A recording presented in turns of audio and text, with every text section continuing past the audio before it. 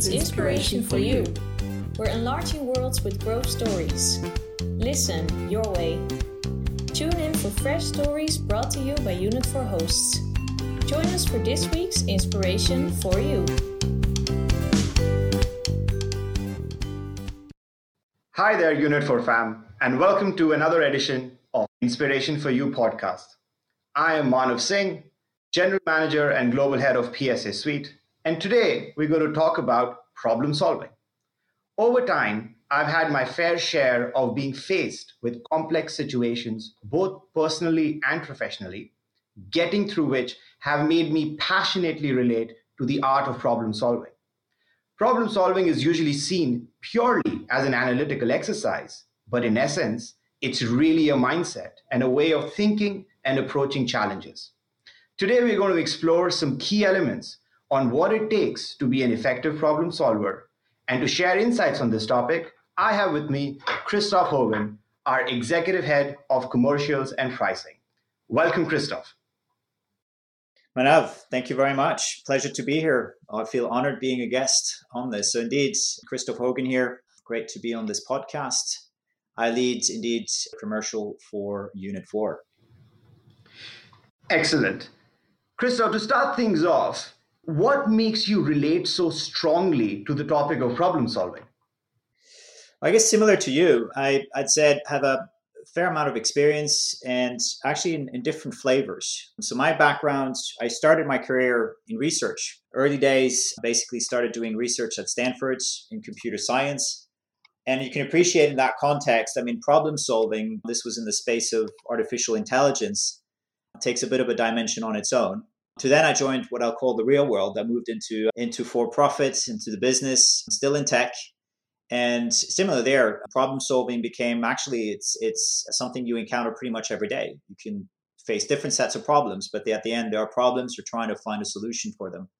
And I want to say that over time, I've picked up a number of ways of approaching them, but also ultimately tips and tricks on how I consider being an effective problem solver. Excellent. That's quite a diverse background, Christoph. I'm sure there's a lot to learn here. So to set this up, right, to start this off, what, according to you, are the key elements of a problem solver? I think they're a combination of things, and it's always in these situations very risky to go too general. But let me point down a couple of things. I think first, you've mentioned it in the opening, the word mindset, and we'll talk a little bit more about this. But I think that's probably the first and at the heart of how you'd actually go about solving problems is, do you have the right mindset to do it? The second, I think, is you do need some form of an approach or a process. And there probably isn't a right answer, but I think the better or the approach that you have that fits you and you can repeat over time and learn from probably makes you more effective. And last but not least is the evaluation. Like, how do you evaluate your answers? And what sources do you have or do you go to evaluate answers? And also, who do you involve in that process? So those, in essence, probably the three key areas for me: mindset, the approach, and the evaluation. That's very interesting, Christoph. I'd love to sort of dive deeper into each one of these and get your perspective on those, right? So to start off with, I fully agree that the psychological setup is such an important step to begin with. And you sort of alluded to that as also being one of the first points around the mindset and the point around being mentally prepared for problem solving. Can you elaborate on, what does that mean for you, or what are some of the key facets of this that you've come across? So I think the mindset idea, and let me try to pinpoint to a few things here, is, I guess, first off, sounds maybe logical, but an open mindset, right? The sheer fact you think you're facing a problem probably means you cannot think of obvious answers.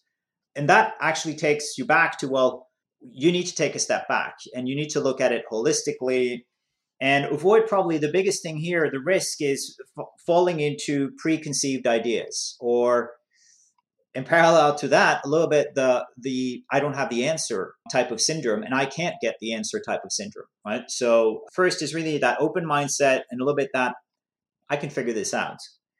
The second thing is linked to I can figure this out is not being afraid of failure, or not being afraid that the journey effectively may entail you getting to some wrong answers before you get to the right answer. And by the way, at the end, there may not be a right answer. There's probably a number of right answers. But the point around failure is important, because I think that can really very quickly get you into a dead end whereby you just feel stuck. And the last but not least, overarching these two, is persistence. I think if you do want to solve a problem, you've got to set your mind into it, set your energy into it, and that requires persistence. Especially, I mean, we depending, and we'll come to some examples later on here, but there are probably smaller problems, bigger problems, and some of these will really require persistence to get to the end of it. So that's, I think, the combination of these things, which, Manav, in my view, makes this mindset really critical. Is you've got to start with an open mind, not look at it as what if I fail, and last but not least, persist, because I think it's in the gift of everybody to crack and find answers. So, Christoph, picking up on a few words here, right, about persistence and also not being afraid of failure. But of course, as we would all acknowledge, failure is, there is a real probability that sometimes failure does occur. And I can imagine that being persistent in the face of success is rather easy and self-fulfilling. How would you say that someone be persistent in the face of failure? I'd be curious if you've come across any such interesting situations in your life. Yes, no, absolutely. And I think, and I'll try to use an example here that hopefully will appeal to a number of you. Anything you negotiate, and for the matter here, commercial negotiations, has its, I guess, boundaries or combination of successes and failures. You are effectively trying to, as you negotiate, finding the balance between what you want versus what the other party wants, whether that be a customer or something you're looking to buy or sell. And there, obviously, by trying to move things forward, you're bound to hit failures. You're bound to hit the point where the other party says, no, I can't agree, or no, that's not acceptable to me. And it also comes, because it's done, I guess, person to person, it comes with a quite relatively, sometimes quite strong emotional aspect to it, where you really felt, wow, I completely missed this. And I think there, and again, I use the example of negotiation because that's the type of situation you've got to recover quickly from. Because otherwise you're just at bigger risk of just not being able to end the negotiation. So I think the couple of things here, how you overcome this and how you overcome this perception of I failed. I didn't get what I wanted out of this and I'm getting a rejection. I'm having to move on.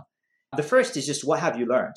From that specific situation, from the feedback you got, in the way you presented the facts or your arguments to the other side and what you learned and what they responded, what do you take away from that? That's quite important because if you're going to move on to something, and if you're going to take yourself closer to an answer, you need to reflect on what do you know as of now.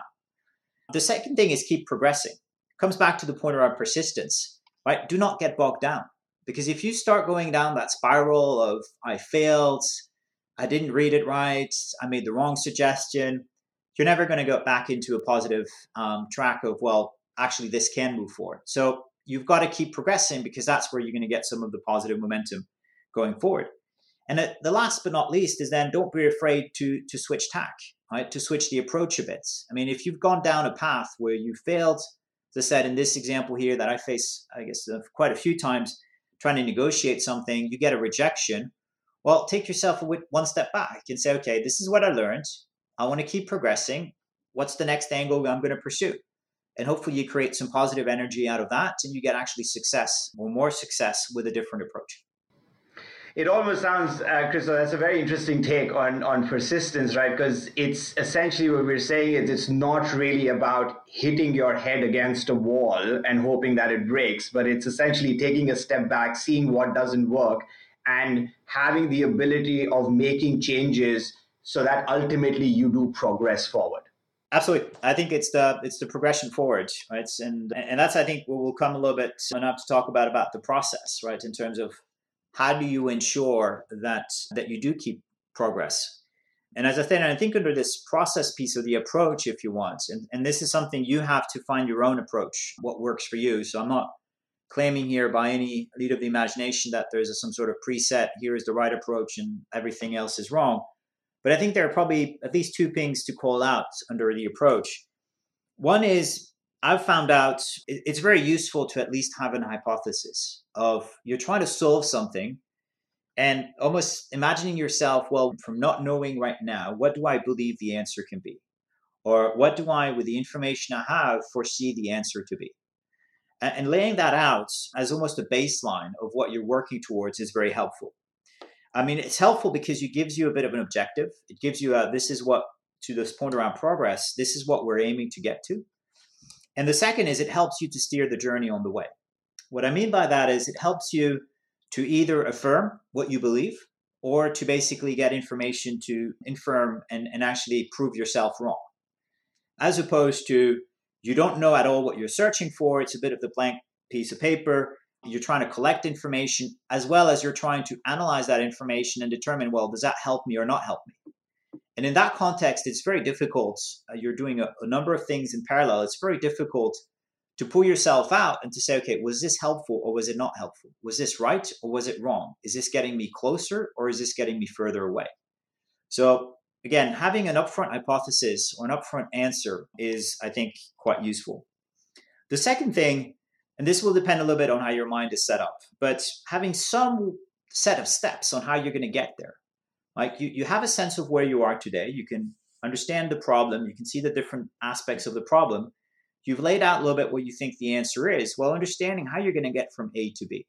Like, what do you need in terms of information? What do you need in terms of input?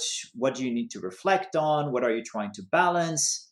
Who do you need to talk to? What are the actions you need to take? But again, some sort of roadmap on where you go from here to actually, I will be closer to an answer or closer to a solution to the problem.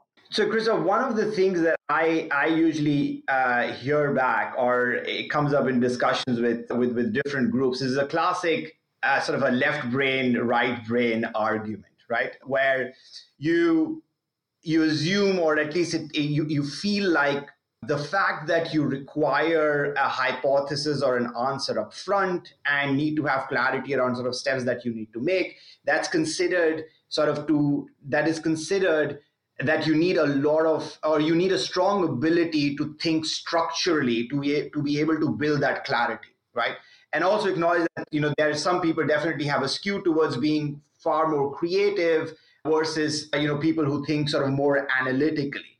How should someone who has a little bit more of a creative bent on their way of thinking, how could they adapt to still be able to do this and not be overwhelmed by the need? Absolutely. And this is where I guess there will be different ways of how to approach this. As you said, left brain, right brain, more logical, more creative approaches.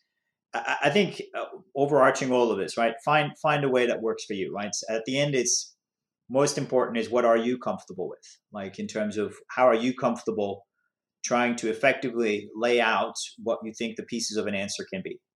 And you mentioned hence, how would you, for more creative type individuals, how would you approach it? Well, first thing, I'm like, if I take my case, I'm a very visual person.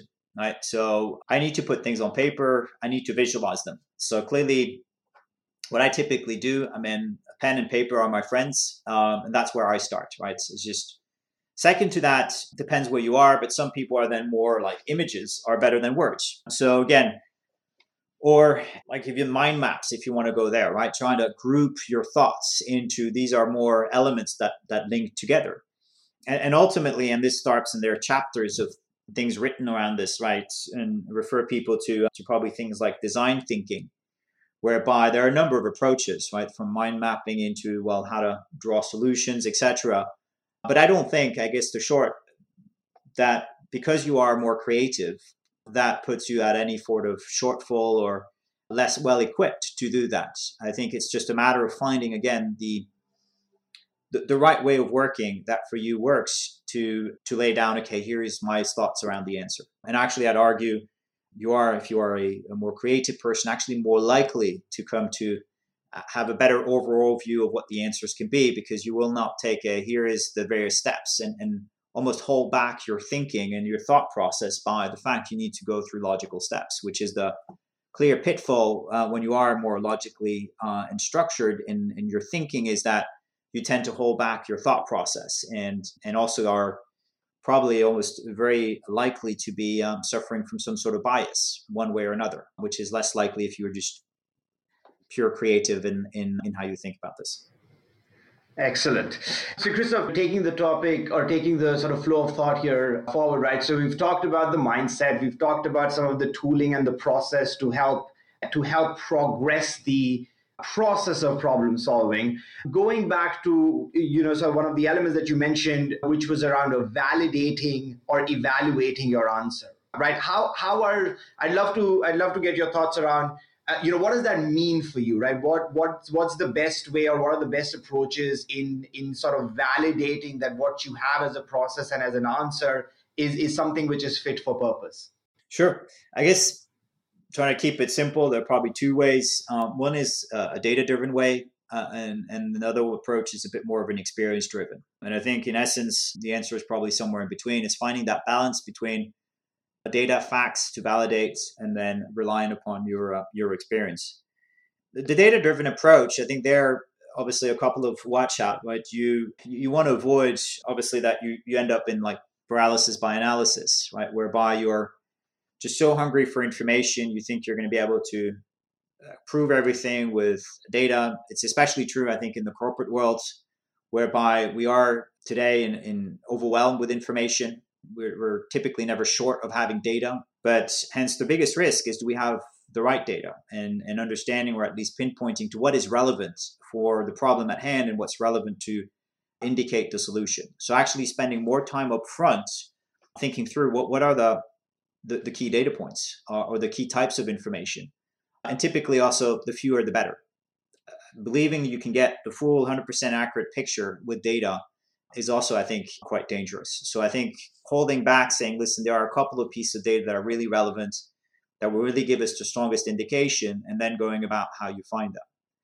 And leaving it open, I guess, also for data is never perfect. So this is also where experience comes in, where you have to take and be able to come to a degree of comfort, not solely on the basis of data, but also linking in your experience.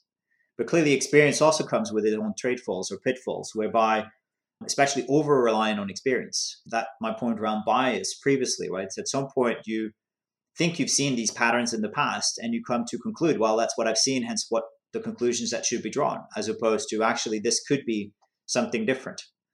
So again, short, I think it's a balance between the two. It's a balance between data-driven versus experience-driven, with clearly some pitfalls in both situations to be aware of on how you're actually going to be evaluating your answers.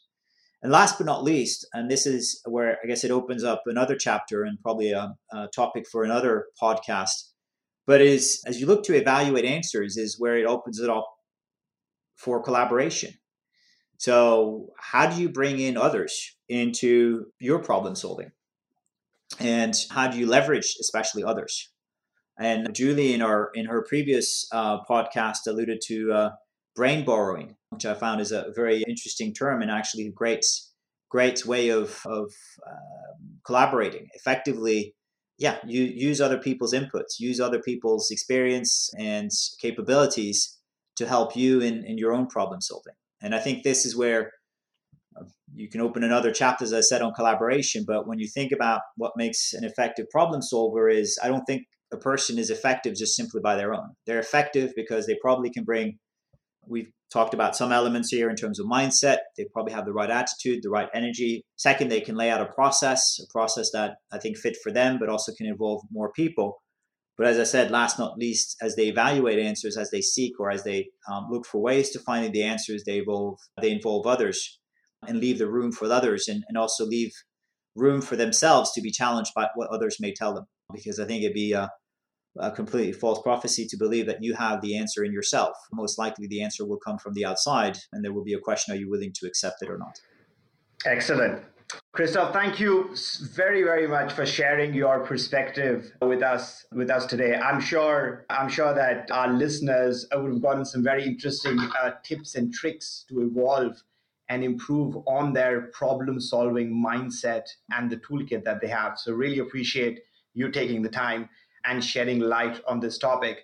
I'd like to move this into our next segment, which is really aimed at sort of getting to know each other better, which is our rapid fire segment.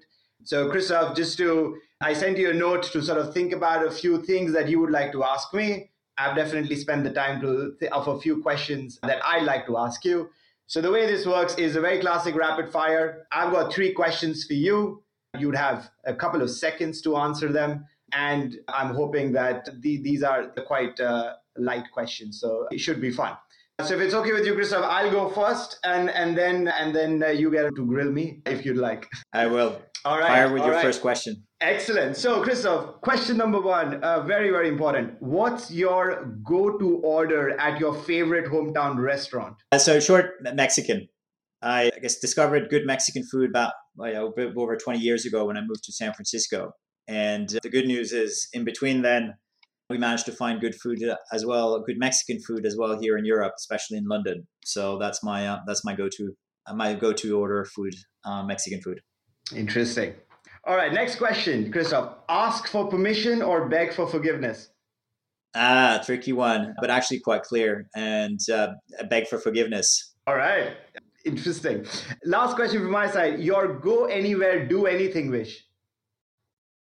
Oof. Well, I have to say, I like sailing a lot. So it'd have to be on a boat. I'd have to be on a sailing boat. And then I'll say effectively, and the nice thing with a boat, you can go pretty much anywhere. So, but if we could start in the Caribbeans and with my family, this would be the dream. Sounds like you've got a vacation plan. Exactly. Which yes, absolutely. Excellent. All right. Good. Well, enough. Let me fire here as well. So I've thought a bit about what I could be asking. So let me start with the following. Let's start soft here. If you had to, what would you binge watch? What would I binge watch? I would binge watch, so 2 options. I would binge watch the series called Entourage. I could watch that at any point of time. Or I would binge watch the first 2 seasons of Prison Break. It's very old school. The original seasons, indeed. Indeed. Good choice. Good choice. And Entourage, yeah, there's nothing like an old, I guess I don't know if we can call it a little bit old school, but definitely a classic.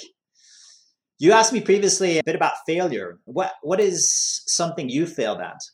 This was very easy. I failed at my first startup, and I'd like to highlight I failed at it miserably.